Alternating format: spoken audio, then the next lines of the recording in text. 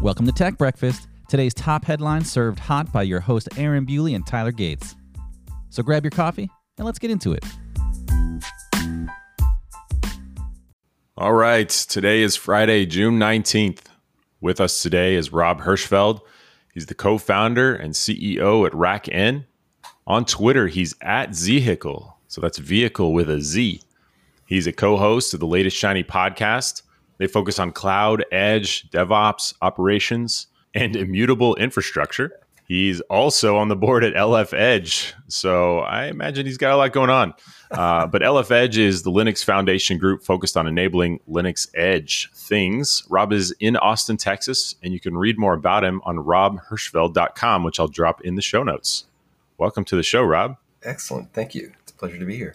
We were talking a little bit over email yesterday, and I think you said you wanted to talk about AWS ice cream cone sundaes or something like that. What is it? With a cherry on top. Snow cone. Snow cone. Nice. AWS runs out of project names. I think they've got a finite list, and they're just combining words. Yeah, that was a hot item that dropped a couple days ago, and I think a lot of people like me who track edge technologies and on-premises infrastructure, Amazon's really reaching their fingers and devices deep into that space. And so Snow Cone's a sort of interesting thing. And they dropped a sort of cute promotional video about it too.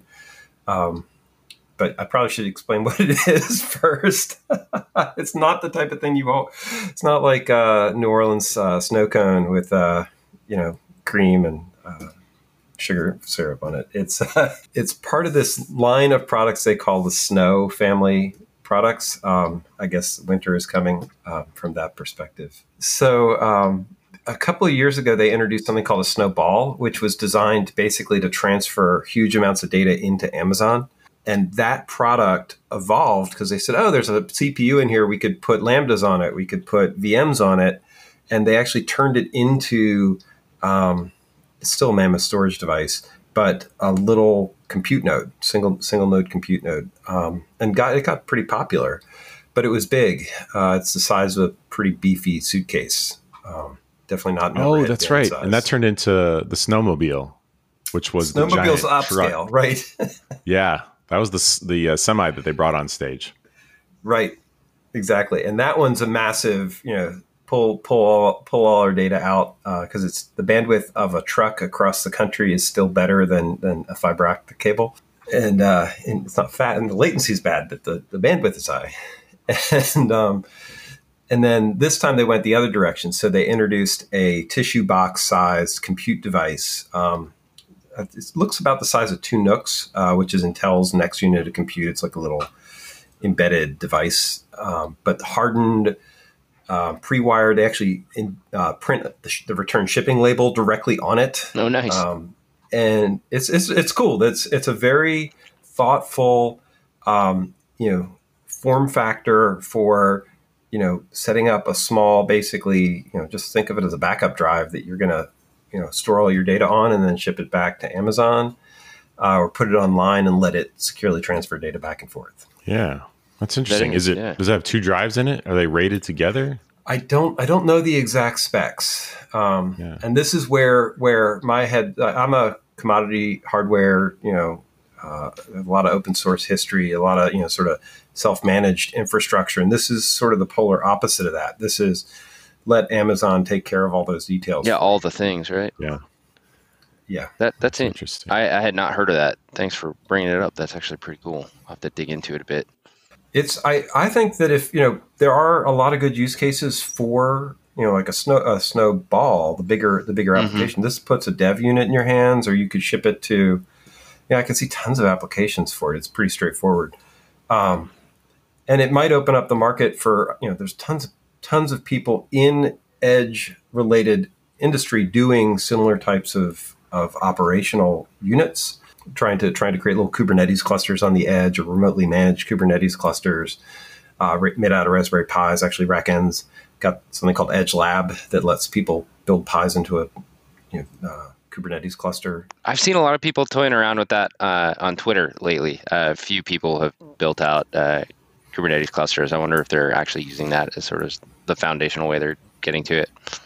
The challenge for this one is it's just one node, Oh, wow. and that's the sort of the for Snow Cone. Gotcha. So Snow Cone's a node. It's not clear that how you would cluster them into multiple still early. I'm not even sure they do a lot of snowball clustering. And that's where my head sort of scratches. Or you asked about redundancy straight off the bat for the drives. Yeah. Well, I'm just looking at the device, and I would hate to dump data to it and send it off. And sure, it's rugged, but there's only one drive in there. I don't know what type of drive it is. It says it's 8 terabyte. Maybe it's solid state. But my mind just went to platters, right? And then, if I'm shipping this thing, does that that single drive in there not have any issues? Hopefully. I'm assuming it's solid state, but there's actually a redundancy problem in the shipping. Here's all my critical data. Yeah, that's true. Postal Service, please do not lose this package. I need a return receipt on it. It's a really interesting thing. It sort of advances the whole conversation about edge and what is edge pretty well from that perspective. Yeah, for sure. All right. What else is going on? What else is in the news? I saw an interesting article about what Amazon was doing in their warehouses to help employees maintain social distance right now. They're actually using AI and sort of video analysis to draw circles for distancing around employees and then highlighting when they get too close to each other and stuff like that in real time. So they've got displays all over the place in there. Oh, we're losing you, Tyler. Yeah, the connection's not super duper reliable. I've noticed that there's been a bit of clipping, so awesome. Tyler's in the middle of nowhere right now. Which is apparently just a little southwest of Austin, Texas. Yeah. Tyler, you with us, buddy? And he's gone. All right. Well, yeah. So what he's telling you about is the fact that there's these little circles that are around people. And he just texted. Turns out the connection is absolute garbage. I wonder, so how do they effectively let people know, hey, you're too close? Do they have like a little shot collar on that says, hey, back away? Or does it have facial recognition? Oh, there he is. He's back. Does it have facial recognition? And then you get a write-up that says you walked too close to people? So does it go into that? How does it alert them, or how does it become actionable? What I saw, it looked like they had displays around that would actually they were meant to be in traffic areas where employees could see it in real time. It would actually sort of highlight if it was red or if they got too close to each other and stuff. Oh, yeah. Okay. So they look at a screen to tell them that they're too close to somebody rather than looking at the people they're walking by to see if they're too close. Yeah, it didn't sound like the most elegant solution. I wonder how much of it is more like contact tracing on the backside too, but still kind of interesting to use it in real time. So I heard a story on a couple of months ago about a company in Norway that I think it was Norway, it was definitely in Europe, that had already had a technology for dangerous areas in workspaces. Like, hey, you're walking under the crane. We could drop something on you. Yeah. And so they had video that would analyze these protected areas, and then you'd wear a pager. And so they would use a haptic buzz of different intensity to alert you when you were getting in near or into one of these designated zones. That's brilliant. So super simple, like closed loop technology. So you just hand people a pager, they track it for you. And then, so I thought they were adapting this to people. So you could use individual people. It's pretty easy to have an algorithm to identify an individual. And then, you just need a buzzer on them. Haptic feedback is especially powerful as a signaling device. If you get a strong buzz. Sure. Just a video game corollary there, right? There are lots of games where you get closer to an objective, as an example, if you're seeking something and it just buzzes like higher and higher and higher. It's very intuitive. The more it buzzes, depending on how you're programmed, right, is very bad or very good. That's what I've been playing Half-Life Alyx, and the times when you're doing something and a bomb explodes on you and your hands are shaking, your hands are literally vibrating because of that. You're like, oh, cool. You feel like you touch the live wire. There's some wire things, and you like hit a wire, and you feel shocked. That's cool. It's amazingly compelling. That's really cool. Apparently, I've got to play that. I just toyed with that game. Yeah. And I haven't gotten to all of that yet, but it is immersive. It's really neat. It is a very, very neat game. What's the concept? You are solving puzzles and battling aliens on future Earth. I'm in. Yep. It'll there are times when there are some jump scares. It's super creepy in an awesome way. They've done it. Now you're playing it in VR. Yeah. Right. And it's only in VR? I think people have VR. found ways to work around that, but it was designed from the ground up for VR. So yeah, it is incredibly immersive. Like, they did a very good job with the environments and the controls, and the detail with objects and physics. Of course, is actually just off the charts. Excellent. It's very, very neat just from a VR experience perspective. I've barely scratched the surface on the game, so I can't speak to that too much. But the environmentals are really cool. That's awesome. It's really stunning. Which is actually a segue if you want to Apple getting into the AR VR space. Oh yeah. What do you think about that?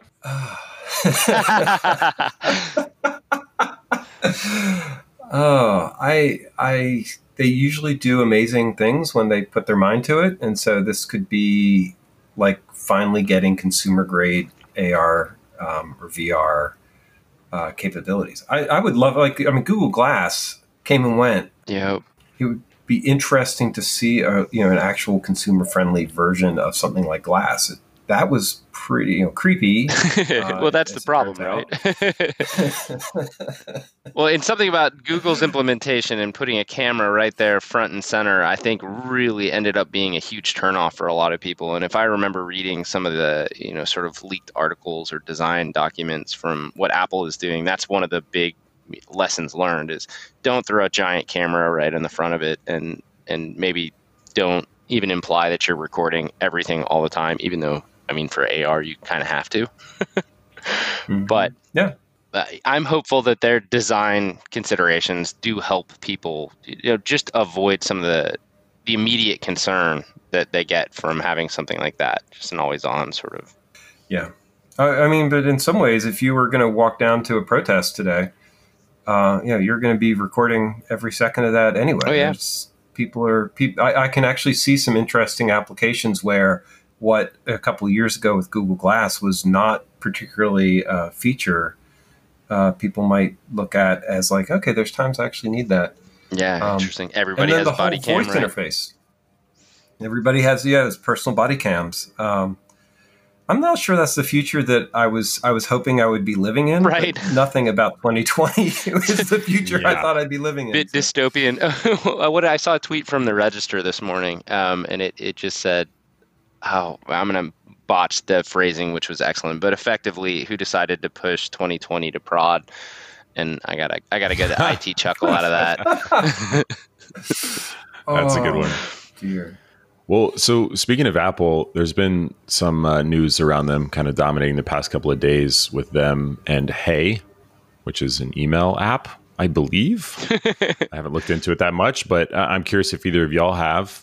So the number one article on TechMeme right now, Apple rejects Hey appeal, noting email apps must work without paid subscription. Oh, wow. Apple suggests offering in-app sub or to reconfigure app as IMAP or POP client. I don't know if y'all have looked into that at all, but there's I've seen a bunch of back and forth on that. DHH on Twitter was talking about it. So he's the creator of Ruby on Rails, founder of CTO at Basecamp, and I'm pretty sure that he helped launch Hey. Interesting. Which is email by Basecamp. As an Android user, all I hear is Apple's walled garden still has walls. Yeah. Yeah. Well, what was weird about it is that they accepted it at first, and then they switched gears, and then they suddenly rejected it. And then they were going through this appeal process, and it's all very, very public. And the tweets on it are just kind of crazy. I mean, people all over the place. A few days out from Worldwide Developer Conference, and this is Apple's message to developers. It reads as, "You have no value to us unless you're earning us tons of cash." Oh. Maybe we shouldn't talk about it if none of us know that much about what's going on. Yeah, I don't know enough to get into that, but it certainly sounds like a curious topic, something I'd like to know more about. There is a general interesting thing about the growth of these platforms, because in the last 5 years, we've really switched into a platform world for IT, whether it's cloud or the phones or things like that. And the gatekeepers are, very big companies from that perspective. Yeah, this is one of those ones I didn't pay a lot of attention to it because it looked like it was just a war about apps. Yeah. And I totally missed the DHH angle. And because that's where anytime you're talking about that, then you're talking about electronic freedom and right to use concerns and things like that. And so at some point we are going to have to figure out if these are actually open marketplaces or open public squares that anybody can access, or if they're actually commercial platforms. Yeah. Okay, so I'm reading a little bit about it. It says the current experience of the Hey app, again, so this is an email app. The user is downloading it from the App Store, and then it does nothing. This is where they have the problem, Apple does, right? Because it's an app that requires you to then go to the Hey service and subscribe before it can become useful. They don't want an app that you can download and doesn't work and doesn't do anything. That's the claim, but I'm not sure they actually care that it doesn't do anything, but they do care that the only way for it to be monetized is external to the platform that they built, right? Like that, I get it. Yeah. I totally get where they're coming from on that. And I'm not backing Apple on that, but I think Apple in particular, because I'd argue they're pretty good at figuring out how to make money off this kind of stuff, but they're not alone in it either. I'm sure Google is in the exact same boat. The whole purpose of the marketplace is to scrape money as a provider of the forum, right? And having applications that are free on the platform and then transact outside of the platform entirely, not just like microtransactions inside through the platform. Those are counter to the entire business model. Right. I'm all for people getting around it, but I get the perspective, right? Yeah, they're wanting you to pay for the app to download it or have in-app purchasing. They want to make money off of the app. They don't want people going through their system and then not giving them their cut. Yeah. It's an interesting mix because if you look at some of the controversy around Facebook and the takedown, or at least the adding digital content manipulation warnings and things like that of political ads and information, you know there's a really interesting line where the walled garden might be protecting you, and you could see people justifying payment for that and demanding, right, that you're actually protecting the users by putting transactions through a trusted source checking applications. But how much responsibility do they then take for what happens on those platforms? And so far, they've traditionally said none at all. Yeah, not my problem. And that's one of the issues, one of the biggest issues that I have with stuff like that too. I've seen some neat articles lately that talks about whether it's Google's App Store or Apple's App Store, where they're actually kind of going through and they're doing a better job of cleaning up malware. This tends to be more on the Google side because they're a lot more open. So I think there's some rear view looking stuff that they kind of have to go and adjust and make adjustments to how they allow apps on, right? But they don't ever take responsibility for the stuff that goes poorly. It's just like, well, yeah, it's an app store. We did a lot of stuff up front to try to make it a better experience for you. But if we slipped up and something got through and it ended up catastrophic for you, it's like, well, you kind of downloaded it. So good luck. It's a really interesting thing. There's not a lot of transparency. I was looking a little down about TikTok, about their video recommendation algorithm. Have y'all talked about that? No, particularly much? No, we haven't talked about TikTok at all, which is probably surprising. So I learned something fascinating, and it looks like this article TikTok describes its video recommendation algorithm and engagement metrics. That since TikTok is Chinese, one of the things culturally that they want, and also that the government wants, is people to have positive experience. So part of the algorithm is actually designed to create positive feelings. Like a lot of the US algorithm stuff commercially is designed for engagement, and it sort of drives anger and fear, polarization and things like that, because that's what engages. in China, they want happy, cheerful. It's apparently there's the top TikToker is a 16, 17-year-old girl in the Midwest, and the algorithm actually it incents people to be like, oh, that's what everybody wants to see in their feed. Yeah, that's wild. I hadn't actually considered culturally how you would steer an algorithm like that, right? Like the source of engagement or the sentiment towards engagement could dramatically change what they're trying trying to put in front of you, or trying. I mean, that's even a strong word. My guess is that people that were coding that weren't thinking like, we got to get people to see positive content. They were probably just thinking, no, we want more engagement, and this is how we were quote unquote programmed to sort of engage. So that is a really neat topic. Yeah, I think this is straight down the lines of AI transparency, and then looking at how AI algorithms actually make decisions, and can we understand it and be transparent? That's an ongoing conversation.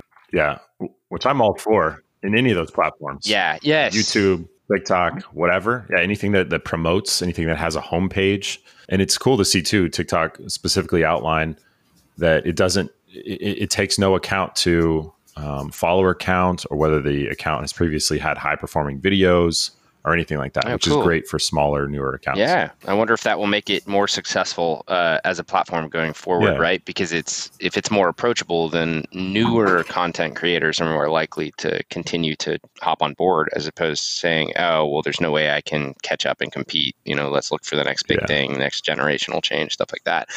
I think transparency in that regard is huge, and I would love to see more of it. In general, I think transparency in how decisions are being made and how stuff is being sort of designed is good, as long as it isn't IP, I guess, because I do understand trying to protect that. But I think it's also just telling them how you weight things. Yeah. I don't think you can just say in general, these are the types of things that we target. Sure. Right. But then I think it takes some additional transparency to make sure that the thing you said is actually trustworthy, though, too. Right. Yeah, saying it, I'm doing all the good things. It's like, okay, we said that, but there's a dumpster fire out there. What are you doing? Sure. What are you actually doing? It's like, oh, we don't want to talk about that, right? Well, and if they're doing it right, then it's not only great for the content creator, but the watcher as well, because what you both care about is discoverability, right? Tyler, you and I talk about that all the time from the music perspective, right? How do we discover the next new thing? Like, give me some sort of algorithm, and I know we've talked about some of the different music platforms and how they might go through, like Pandora versus Spotify versus Amazon Music versus Apple Music, etc. If I give them a subset of songs, what is each one of those going to tell me is the next song that I'll like? Yeah. How good are they at doing that? Well, and how much variety too. That's one of my biggest criticisms. Right. And we, like you said, we've had this conversation. One of my biggest criticisms of Amazon Music in particular, because I use it a lot with the Alexa devices and stuff, is that I don't find new music unless I seek it out and then add it to sort of my listen list, or I try to base a song off of a newer song and stuff like that. It cycles the same stuff over and over and over again, which isn't all bad. Like, that can be good if it's your liked songs in your radio, what have you. But it's pretty terrible for finding new content. It's interesting. So I use Napster, which used to be Rhapsody, or used to be Napster, then was Rhapsody. You still use Napster? Tell me more about this, because I remember the transitions you just talked about, except for that last one that it's still alive. It's Rhapsody decided to convert back to the Napster brand, kidding. Which I still have trouble. I totally missed this. I need to insert like a record scratch sound effect. I did not know it was still alive. You heard it here, folks. Napster is still alive. It's awesome. I'm a big fan. But cool. It's one of those things. My profile. But they do. One is you can tell it how much variation you want in that list. Oh, cool. And if you seed a list well, you end up with more variation. Like if you pick 3 or 4 different songs that are different, then you get a broader spectrum. And I've been on I'll turn on endless playback. I'll let it pick some songs, and then I'll turn it off again, and then weed through that list. But I've gotten some really good recommendations out of their algorithm. That's great. Lately, from that perspective. That's pretty cool. That is cool. Well, there you go. Amazon, go buy Napster. Apparently, they're still worth some stuff, and do it. And I'm sorry, I have to tell Amazon to do that, because I absolutely love and listen to most of my music at this point through Alexa devices. So, yep, I am captive in that marketplace. So when I hear cool things, I'm all for them just going and slurping them up.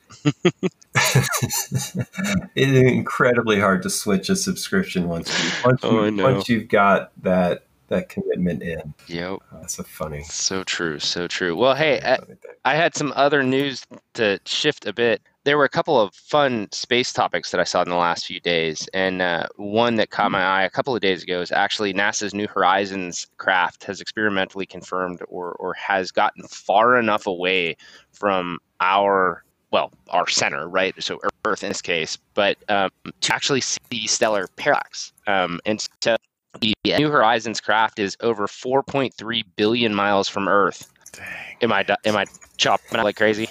All right. Yeah. Brutal. Having flashbacks to when choppy. we were using Zencastr with Latest Shiny. Do you use something else?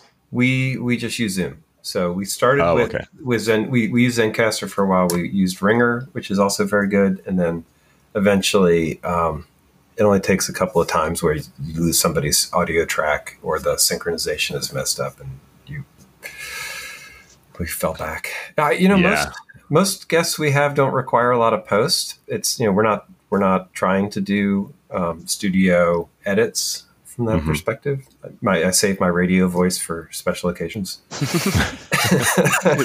Yeah. We used Cast Studio to start with, but so I discovered a rare bug, according to them, on like our first and second episodes. The audio would get out of sync. So like Tyler's audio would go faster as you go through the episode in playback. And it would, by the end of the episode, he's interrupting everybody. And it's just hilarious to listen to. It's weird. So I left them and went to Zencastr, and we haven't had any issues at all. It's been fantastic until today. Tyler decided to go out to the boonies. All right, so try it again now that we can hear you. Yeah, well, we'll see how long that lasts.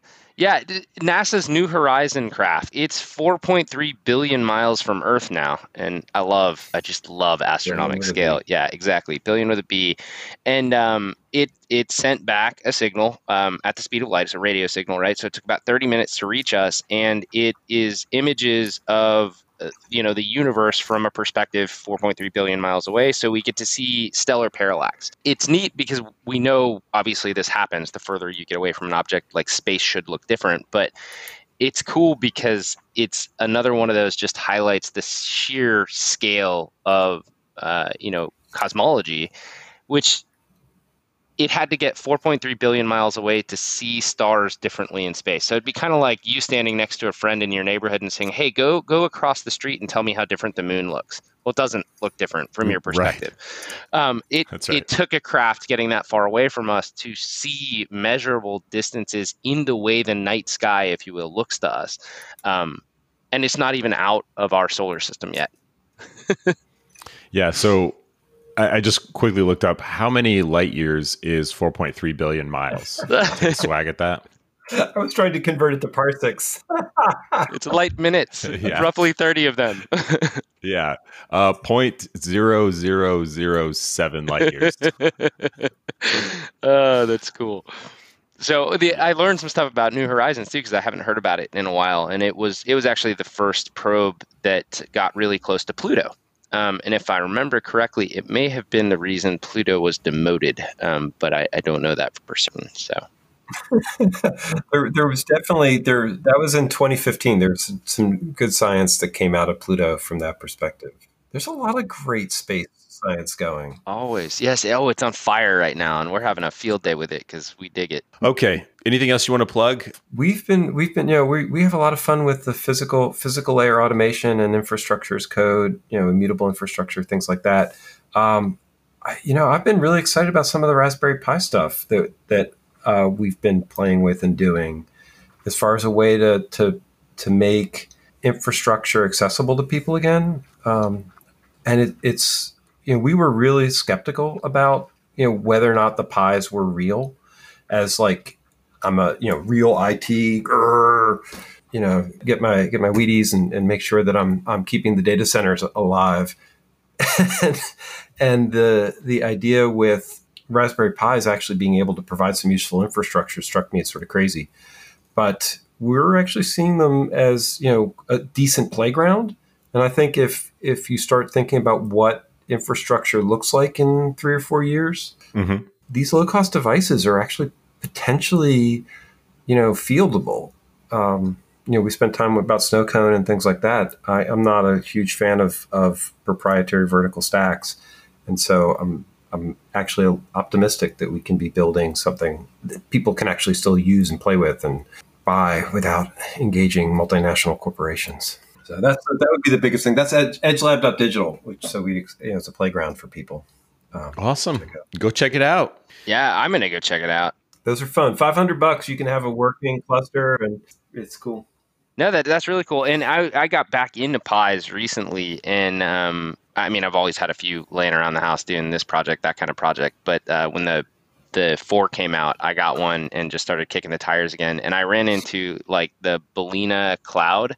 So it's basically a pipeline. It totally changed the way that I deal with my Pies too, because it's actually just tons of fun to sort of operate them that way. And so I have a renewed interest in sort of looking into and deploying new projects. We will blow you away because we added net booting. All right. So cool. We actually have simple, reliable net boot. So you can Pixie boot, and especially the new ones, they just came out with the 8 gigs of RAM. More RAM, yeah. And so, these are real computing devices. Yeah, The 4 was a big jump. Yeah, no, it's very cool. And obviously to the Pi's credit, right, they're still very inexpensive, which makes them so accessible. That's cool. But that's definitely something I'll dig into. Anyways, Rob, thank you so much for joining us. That brings another Tech Breakfast podcast to a close, everybody. We hope you enjoyed it as much as we did. And as always, if you've got news that we missed, general feedback, or the urge to join us for a recording, hit us up, let us know. Thanks for listening. Thanks for subscribing. Have a wonderful weekend, and we'll talk to you next week.